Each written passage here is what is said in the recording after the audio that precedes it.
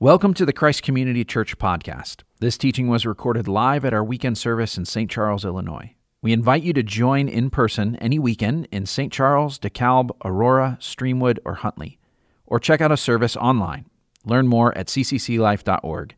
And now, enjoy the message. Well, a number of years ago, there was a high-rise office building that had elevators that were way too slow. And so the occupants of the building, they would complain about how long they had to wait each time they were, trying to get on the elevator. And it got to the point where many of the occupants said, we're going to look for someplace else to go. We're going to find a different place to rent. And so the owners of the building, they got together, they hired some engineers, and they said, maybe there's a way that we could speed up the elevators. They tried all sorts of different solutions. They said, well, maybe we'd get different motors or lighter carts, or we'd change the kind of algorithm that decided where the elevator stopped on what floor, and nothing seemed to work. They couldn't find a way to really speed it up, and anything they tried was going to cost a whole lot more money than they could afford. And so they resigned themselves. They said, we're just going to have slow elevators, and we'll convince people to stay some other way. But then someone had the great idea. They said, what if our problem is not slow elevators? What if our problem is people just don't like to wait for things, And so they said, what if, instead of trying to make the elevators faster, we try to make the wait more enjoyable? So they came up with a really simple solution. They said, we're just going to put mirrors up in the lobby where people are waiting for the elevator. And it just gave people just enough of something to do, basically check themselves out like while they're waiting, or maybe spy on their neighbors without looking directly at them, just a little bit to occupy their attention. And what it did is it made it so they weren't quite as bored during the waiting. And you know what happened? The complaints went down. People didn't leave the building. Turned out the problem wasn't a situation out here, it was a situation in here. Sometimes we get so focused on trying to solve one problem that we don't realize that our real problem is actually something else. We're continuing our series called Life Without a King as we read through the book of Judges as a part of our Bible Savvy reading plan. And today we are going to be in Judges chapter 6 and 7. So if you've got a Bible, go ahead and turn there with me. Judges tells the story of a really bleak time in the history of Israel. During this season, the people of Israel kept forgetting about God. And generation after generation, they would walk away from God, which would get them into a ton of trouble. And when they were so desperate that they finally were like, this is enough, they would cry out to God. And each time, God would patiently, mercifully send them someone to rescue them, someone that we call a judge. Now, if you hear that word judge, it might be a little bit misleading because in our society, a judge is someone who decides cases in a court of law. Now, in biblical terminology, a judge is actually a military leader, someone who rallied the troops and liberated the country during a time of crisis. So when you hear the word judge, don't think black robes and a gavel. Don't think Judge Judy. Think Princess Leia gathering the Rebel Alliance, or Harry training Dumbledore's army, or William Wallace fighting off the English. These are leaders who arise in time of crisis to deal with a military threat. That's what a judge is in the Bible. And today, the judge we're going to be talking about is a man named Gideon. And it turns out that Gideon's problem is not what he thinks it is. We're going to see that even before Gideon comes onto the scene in the opening of this chapter. So let's read, starting in verse 1. The Israelites did evil in the eyes of the Lord, and for 7 years he gave them into the hands of the Midianites. Because the power of Midian was so oppressive, the Israelites prepared shelters for themselves in mountain clefts, caves, and strongholds. Whenever the Israelites planted their crops, the Midianites, Amalekites, and other eastern peoples invaded the country. They camped on the land. They ruined the crops all the way to Gaza and did not spare a living thing for Israel, neither sheep, nor cattle, nor donkeys. They came up with their livestock and their tents like swarms of locusts. It was impossible to count them or their camels. They invaded the land to ravage it. Midian so impoverished the Israelites that they cried out to the Lord for help. When the Israelites cried out to the Lord because of Midian, he sent them a prophet who said, "This is what the Lord, the God of Israel, says. I brought you up out of Egypt, out of the land of slavery. I rescued you from the hand of the Egyptians, and I delivered you from the hand of all your oppressors. I drove them out before you, and I gave you their land. And I said to you, I am the Lord your God. Do not worship the gods of the Amorites in whose land you live. But you have not listened to me." Let's thank God for speaking to us. This is the word of the Lord. Thanks be to God. Gideon's about to come up in this story, but even before we get to him, we can see that there is a tension going on here, okay? There is a tension between the problem that we see versus the problem that God sees. The problem we see versus the problem God sees. And you can see that in the contrast between the first two paragraphs of this chapter. In the first paragraph, you have a description of their external circumstances. So if you had asked an Israelite during this time, what is your biggest problem? It would have sounded like this first paragraph. The Midianites have invaded. There's too many of them. They're like swarms of locusts. We can't even count them. They're stealing our crops and our animals, and it's terrible. The Midianites were their problem. And that's why the second paragraph feels so startling. Because God sends a prophet in answer to their cries, and what the prophet does is recount all the mighty deeds of God, all the things he had done in Israel's past to rescue them and set them free. And when he gets to the end of that, instead of saying, now God's going to do it again with the Midianites, he says this, verse 10, I said to you, I am the Lord your God. Do not worship the gods of the Amorites in whose land you live, but you have not listened to me. God doesn't even mention Midian. He doesn't mention their external problem at all. When he points to their biggest problem, he points to an internal one. He says, you have done this. He talks about their relationship with him. Turns out Israel's biggest problem isn't Midian. Israel's biggest problem is Israel. You ever been there? You look at your circumstances and you say, this is my big problem. I think if you asked me, if you stopped me randomly through the day and you said, what's the biggest problem you're facing right now in this moment? I would say something like, my inbox is overflowing. There aren't enough applicants for a position on my team. I got to deal with someone who's stubborn. COVID is ruining everything. My kids are being whiny. I got to preach a sermon and I have no voice. So one of these things would be my problem. But if you stopped God and said, in this moment right now, what's Clayton's biggest problem? You know what he'd say?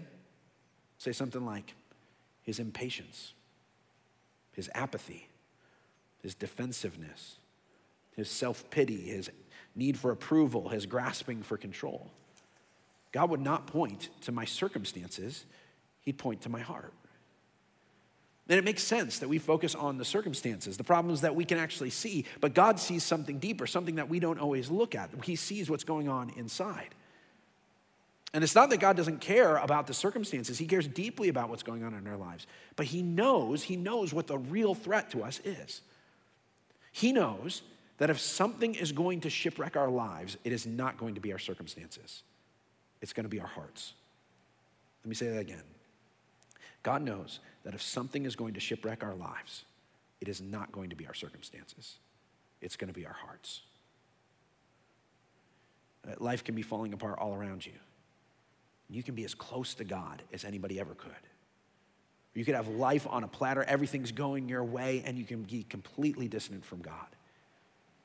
And that is why God would rather use our painful circumstances to win our hearts back to him than resolve those circumstances and leave our hearts far from him. He knows what the real priority is. So in this story, God is going to deal with Midian, but here's the surprising thing. It takes almost 2 chapters before an actual Midianite shows up in the story. For most of the story, God doesn't deal with Midian, he deals with the hearts of his people, and in particular, the heart of the leader that he's raising up, the man named Gideon. Now, as we walk through Gideon's story, here's what we're going to see. We're going to see 4 questions. 4 questions that God is asking Gideon to get at his heart issue. And I think these questions are also questions that God is asking us. Now, as I go through these, you may find yourself drawn to one of these questions. Here's what I'd encourage you to do. Whether you're taking notes or not, to write down whichever question that you say, I feel like God's asking me this one. Figure out some time later this week to pray through that question, journal about it, keep thinking about it, and say, what is God actually asking me in my heart? Here's the first question that God asks. Is the story you've been telling yourself the whole truth? Is the story you've been telling yourself the whole truth? Here's where Gideon's story begins. The angel of the Lord shows up to call Gideon. And in verse 12, it says this. When the angel of the Lord appeared to Gideon, he said, the Lord is with you, mighty warrior. Now, Gideon doesn't believe this. He doesn't feel like God is with him at all. And so he says this, pardon me, my Lord, But if the Lord is with us, why has all this happened to us? Where are all his wonders that our ancestors told us about when they said, did not the Lord bring us up out of Egypt? But now the Lord has abandoned us and given us into the hand of Midian. Gideon's telling a story about his situation, and here's the story he's telling. This is God's fault. I mean, God could have rescued us. We've heard stories about what he did in the past. He's obviously not doing anything about it now. So this must mean that he doesn't care. He's abandoned us. This is God's fault. You ever told that story about your own circumstances? You look at things and you say, look, if God were real, if he loved me, if he were with me, he'd deal with this stuff. He'd do something about it. But he hasn't, which must mean he's not there. You ever say that? The Lord responds to Gideon in verse 14. He says, the Lord turned to him and said, go in the strength you have and save Israel out of Midian's hand. Am I not sending you? It doesn't directly answer Gideon's complaint, but he says, you know what? I'm not explaining what I've been doing in the past, but I'm telling you what I'm doing now. But Gideon has another objection. He says, pardon me, my Lord, Gideon replied, but how can I save Israel? My clan is the weakest in Manasseh. I am the least in my family. The Lord answered, I will be with you, and you will strike down all the Midianites, leaving none alive. Gideon's telling another story. He's saying, there's nothing I can do. There's nothing I can do about this. I'm from a small town. I'm a nobody with nothing to offer. And so Gideon looks at his weakness and he says, this is the reason I can't do what you're asking me to do, God. I've got nothing to offer. Now, here's the interesting thing about these two stories. They're both partially true, aren't they? Like the reason the Midianites invaded is because God sent them. It says that God handed them over into the hands of Midian. So God is responsible for this situation, but that's only half the story. Because the story starts a little bit earlier where God, the people of Israel have turned away from God. They've run away from him, and God has said, go and see how that works. They've essentially said, we want to see if these gods over here will help us. And God says, let's see if they help you, okay? When the Midianites come in, see if they defend you. Yesterday, I had to give a timeout to my 5-year-old. And the whole time he's sitting on the stairs, he's screaming at me. He's saying, this is because of you. Because of you. And he's kind of right? Like I put him in timeout. He wouldn't be there if I didn't send him. But he did not tell the first part of the story where he decided he would spit on his sister, okay? So like he's not saying the whole truth. This is what Gideon's doing. This is what Israel was doing. They're saying, this is all because of you, God, rather than saying, here's my part in the problem. Same goes for Gideon's story about being weak. He is weak. He's from a small clan. He's a nobody. He doesn't have what it takes to save Israel. But that's only half the story. God fills in the other half. He says, I will be with you. And that second half changes the whole thing, doesn't it? We do similar things. We tell stories about our situations, and often they've got a kernel of truth in them, which is why we believe the stories we tell ourselves, but they're often not the whole story. We look at the mess in our life. We see addictions and debt, broken relationships, and we look at that and we point to all our circumstances. We say, it's this person's fault. They did this to us. This happened to me. And we refuse to take ownership for the part that we've played. We only tell half the truth. Or maybe you've done this. You've replayed an argument in your head that you had with a coworker or a family member, a friend or somebody. The whole time, the story, you keep focusing on the things that make it sound like you were convincing and they were an idiot. Or you paint your motives in the very best light and you think the worst about them. It's not the whole story. Or maybe you've been tempted to sin. Before you sin, it's always a half story, right? You think, oh, I really want to do this. And so the only thing you think about is that God is merciful. He's forgiving. He'll kind of overlook this. And then you give in to the sin. And on the other side, you're telling a different half of the story, saying God hates sin. He's judging me. He's against me. And you forget all about his grace and mercy. You tell the wrong half of the story at different times. Or you look at your situations and you do what Gideon did and you say, this is too big and I'm too weak. There's nothing that can be done. And you ignore the other half of the story where God says, yeah, it's true. You are weak, but I am with you. You got to ask yourself, is the story I've been telling myself the whole truth? That's the first question. Here's the second one. What trash do I need to take out? What trash do I need to take out? After Gideon is called to fight the Midianites, you would think that the very next thing that he would do is gather an army, right? You know, get an army, build a battle plan, get some weapons, get ready to go fight this battle. But this is not the first thing God has Gideon do. The first thing he does is in verse 25. It says this, that same night, the Lord said to him, take the second bull from your father's herd, the one that's 7 years old. Tear down your father's altar to Baal and cut down the Asherah pole beside it. Then build a proper kind of altar to the Lord your God on top of its height. Using the wood of the Asherah pole that you cut down, offer the second bull as a burnt offering. And so Gideon took 10 of his servants and did as the Lord told him, but because he was afraid of his family and the townspeople, he did it at night rather than the daytime. You're going to see this as a pattern with Gideon. He does what God asks him to, but he's always a little bit unsure. He's a little bit afraid. The first thing God calls Gideon to do is tear down his family altar to false gods. Baal and Asherah, they're two popular deities in the cultures around Israel at this time. Baal is a god of weather, and Asherah is a fertility goddess. So if you're an ancient farmer, these are two really important things for you, okay? It's a really big deal. You need rain for your crops, and you need your animals to reproduce, and you need children to carry on the family business and the family name. Your life and your livelihood depend on these things, on weather and fertility. And so when you see the culture around you going to these other gods saying, hey, this is where we get the things that we need, you think, I could use a fertility god on my side. That sounds really helpful. And so Israel, rather than just ditch the Lord outright, they kind of hedge their bets. They put some chips on Baal and some chips on the Lord, and they just see, maybe I'll get a payout from both. Maybe I'll get the blessing of kind of, dabbling in these different deities. Don't we do something like this? Like we know what God calls us to do, but we look at the people around us, we look at the culture around us, and we grab some of the things that they say are really important. We add them to our life. We say, you know what, these might not be totally compatible with God, but I'm going to kind of, hedge my bets. I'm going to do a little of this and a little of that. This was basically Israel's whole problem during this time. That Israel was told they needed to drive out all the idolatry. They couldn't tolerate it, and yet they did. And whether they intended to have it happen or not, the idolatry seeped in and seduced them. And so this is why in the book of Judges, they're stuck in this cycle that Jim described last week. They keep turning away from God, and then when they get in trouble, they cry out to God, and God sends a rescuer, but as soon as the rescue is done, they begin to forget about God again, and the cycle repeats over and over again. It's because they keep tolerating these influences.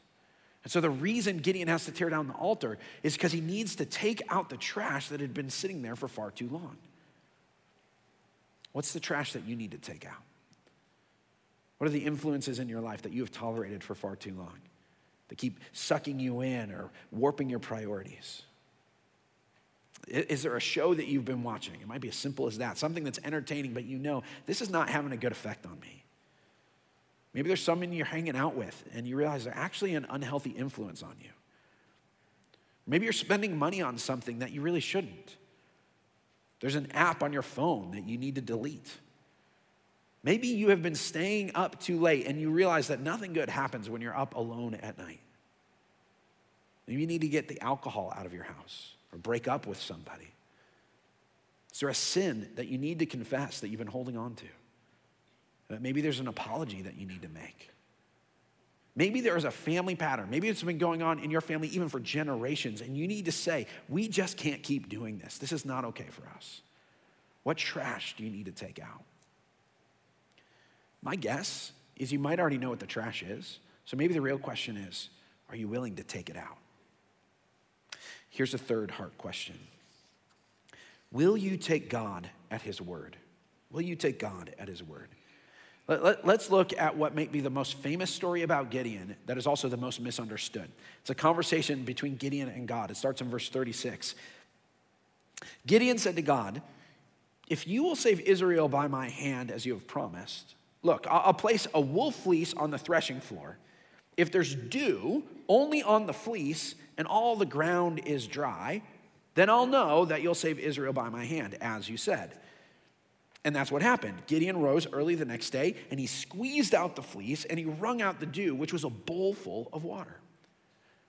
In the verses right after this, Gideon does a kind of a similar thing where he asks for a sign that's just a slight variation on this one, and God does it again. Now, most of the time when people read this story, they think, oh, okay, so this is one of the ways you figure out what God wants you to do. This is how you figure out God's will for your life. You ask him for a sign. And so you'll hear people say, well, I'm going to put out a fleece. Okay, what they're talking about is they're saying, I'm going to ask God to do something for me to have him point the direction that he wants me to go. Now, I think there are a couple of problems with this application of this passage, okay? First of all, it is really important to distinguish, especially when you're reading a story in the Bible, between the passages that are descriptive and the passages that are prescriptive. A prescriptive passage is when someone does something in a story and it's something you're also supposed to do. You're supposed to imitate it. So when Jesus serves his disciples washing their feet, and then he says, I have given you an example that you should do as I have done to you. It means we should imitate him. We should look for ways to serve the people around us. That's something we should do. It's prescriptive. But a descriptive passage is when the Bible doesn't say yes or no, you should do this. It just says this is what the person did. Like, this is just the way the events happen. And I'll be honest, more of the stories in the Bible are descriptive than prescriptive. This is especially true in the book of Judges, where the people, even who are kind of the heroes of the story, do some really awful things. There are lots of places in the Bible where God describes something that happened without saying you should do likewise. This trips up a lot of new Bible readers. They'll read a story in the Bible and they say, man, this is horrible. Is God okay with this? And the answer is no, probably not. If your instinct says this is probably a bad thing, God probably also thinks it's a bad thing too. It doesn't mean that just because someone did it in the Bible, you should also do it. So we've got to determine what is descriptive and prescriptive. And one of the reason I think that this is a descriptive story is because when you actually look at what the Bible says about figuring out God's will, it actually discourages us from doing things like this. It regularly warns people against testing God. It warns against using practices like divination or fortune telling. It says this isn't how you figure out God's will for your life. Instead, what it says is the way you want to know what God wants you to do, the first place you go is you go to God's word and you say, are there any commands or teaching that tells me what I should be doing? Second place you go is you listen to the Holy Spirit who guides and prompts you from the inside. Third place is to go to wise people who know what they're doing in life and really know God's word and say, what do you think about this? These are the normal ways that we are guided in our life. Seeking signs from God is way down on the list. It happens occasionally in the Bible, but it's not the normal way that we're supposed to figure out God's will. And many times, it's actually not what we're supposed to do. The other reason this passage is not about discerning God's will is because that's not actually what Gideon was trying to figure out. If you pay close attention, he's not actually confused about what God wants him to do. He's not looking for a sign like, do this or do that, God. This is what it says. Look again at verse 36. Gideon starts off by saying, if you will save Israel. Okay, so if you're going to do this thing, and then he ends it by saying, as you have promised. Here's what this means. Gideon is not confused about what God has promised. He has already heard it plain as day. God wants to use him to save Israel. In fact, the angel of the Lord showed up and said it to Gideon, this is what I'm going to do. Now, let me ask you a question. If an angel showed up and said, here's what you are supposed to do, would you be like, God, I'm confused? No, Gideon's not confused, okay? He hears what God has said and he's saying, I'm not sure that's a good idea. I'm not sure I trust you. So sometimes when we're driving, Michelle and I, if I'm driving, Michelle is the navigator because I'm really bad at keeping track of directions while I'm actually driving. So we'll be driving along and she'll say, hey, you should get in the right lane now, or you should turn left here or whatever. She'll kind of guide me as I go.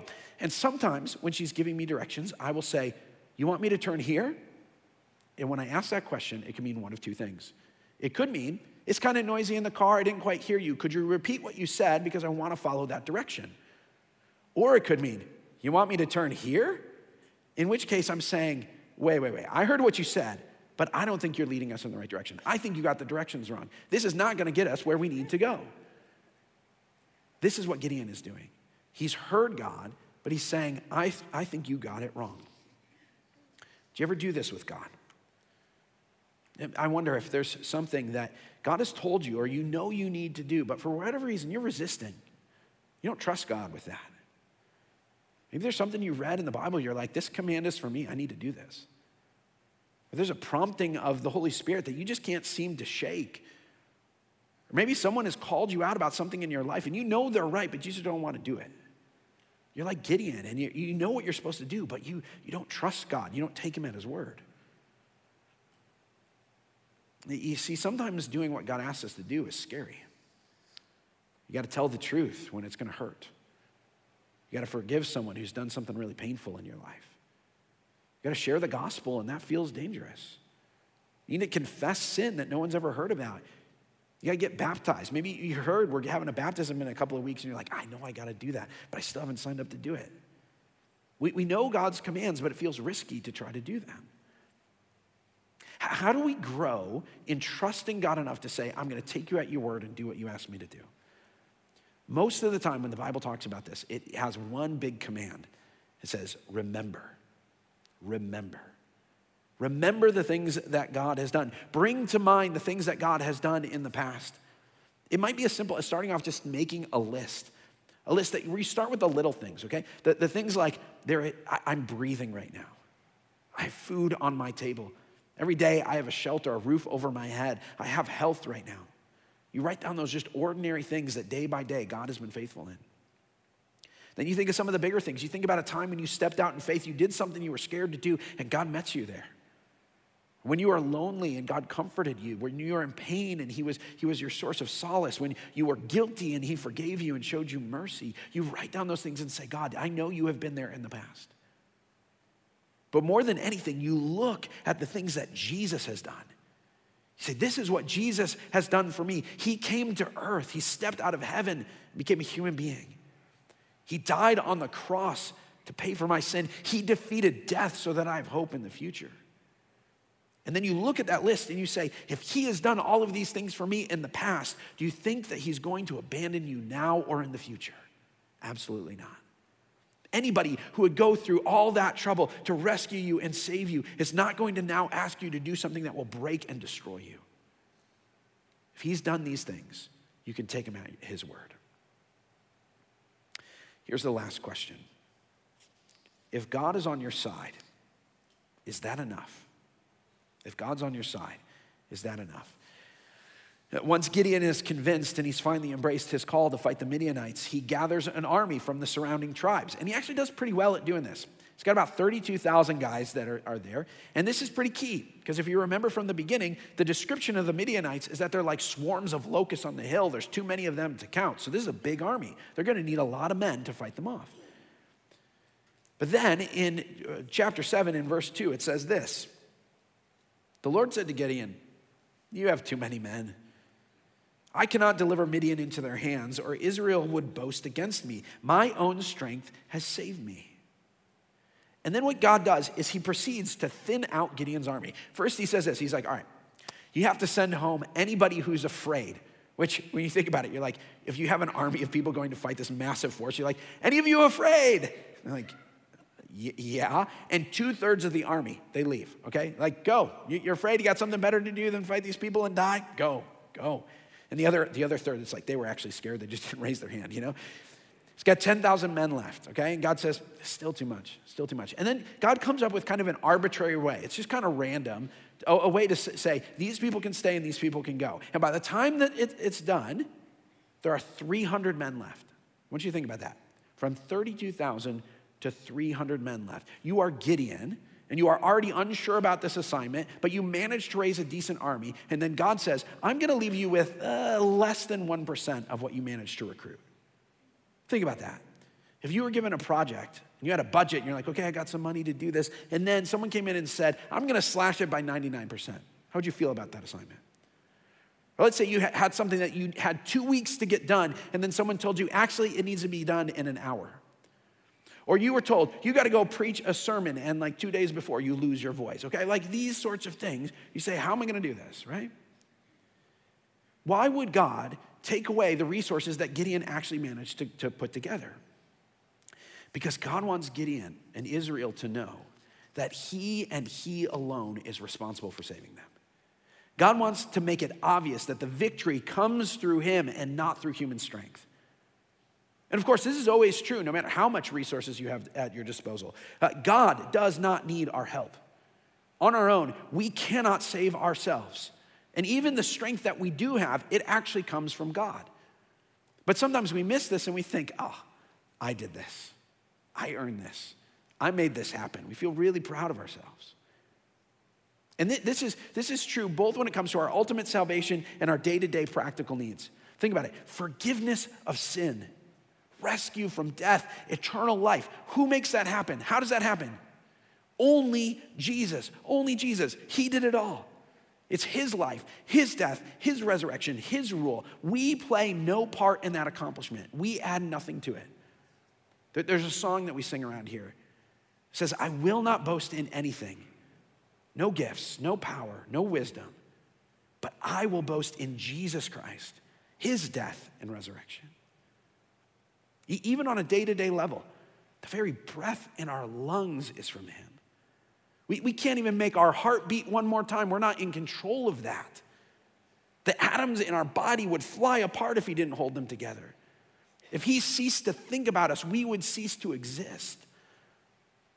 So we are fooling ourselves when we look at the good gifts in our lives, our successes and our possessions and our relationships and our skills, and we say, my own strength has done that. And this is what God wants Gideon to see really clearly. Everything depends on God. Now that sounds like a firm lesson, but it's actually a really liberating one. It's one that sets you free. Because if God is on your side, it means that no matter how little resources you have, God is still enough. Enough to face any situation. In 2 Corinthians, God tells Paul, he says, my grace is sufficient for you. For my power is made perfect in weakness. In weakness. Even if we have nothing else, God is still enough. What would it look like if we actually believed that?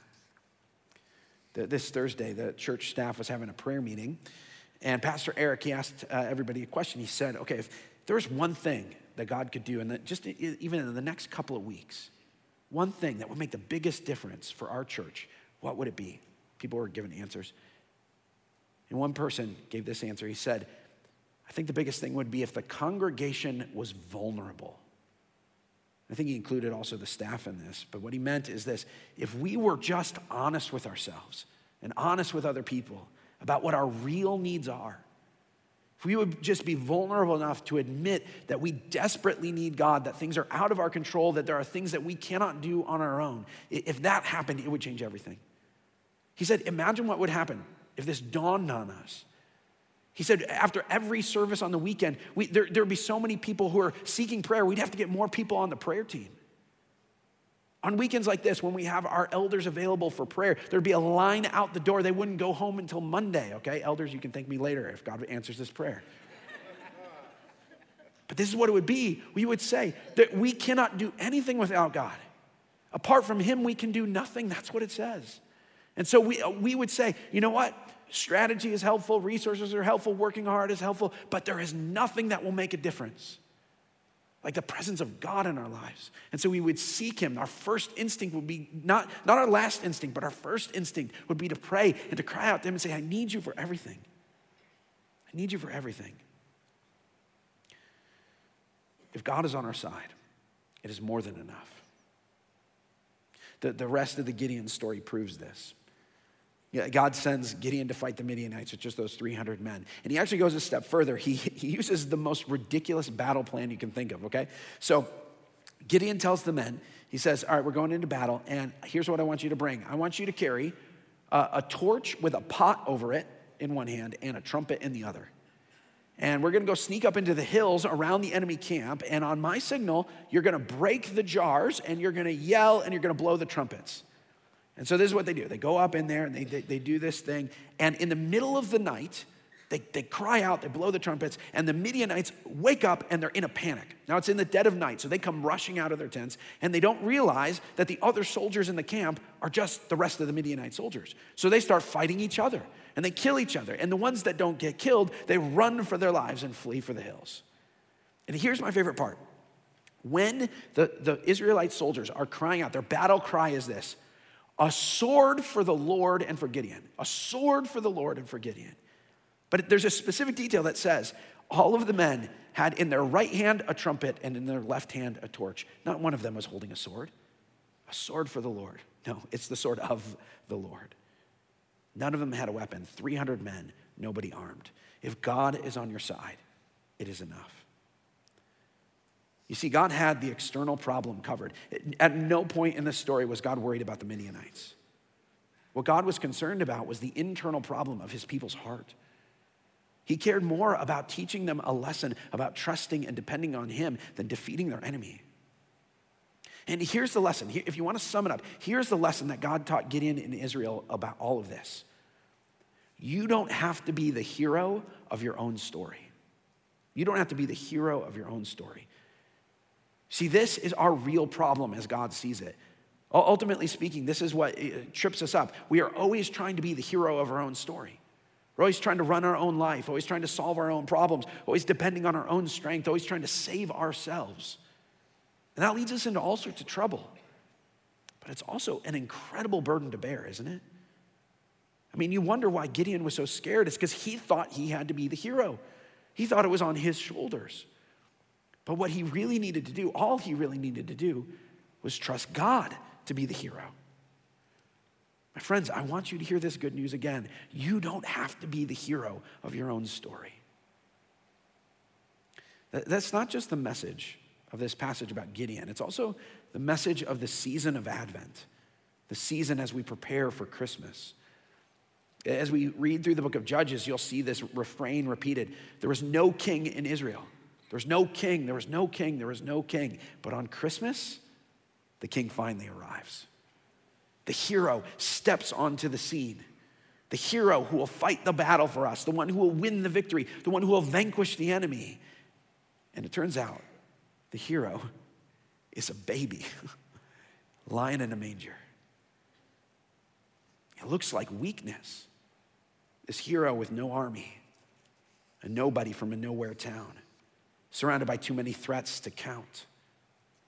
And yet we know from the story of Gideon that God has always been a fan of underdog stories. And so this is the story he actually tells in the life of his own son. And this is true right up to the very end of Jesus' life. In just a moment, we're going to celebrate communion. We're going to remember how Jesus won the greatest battle in history, and he did so with no one at his side, with no sword in hand, and nothing but the power of God made perfect in his weakness as he hung there on the cross. But as we know, that was more than enough. Let's pray.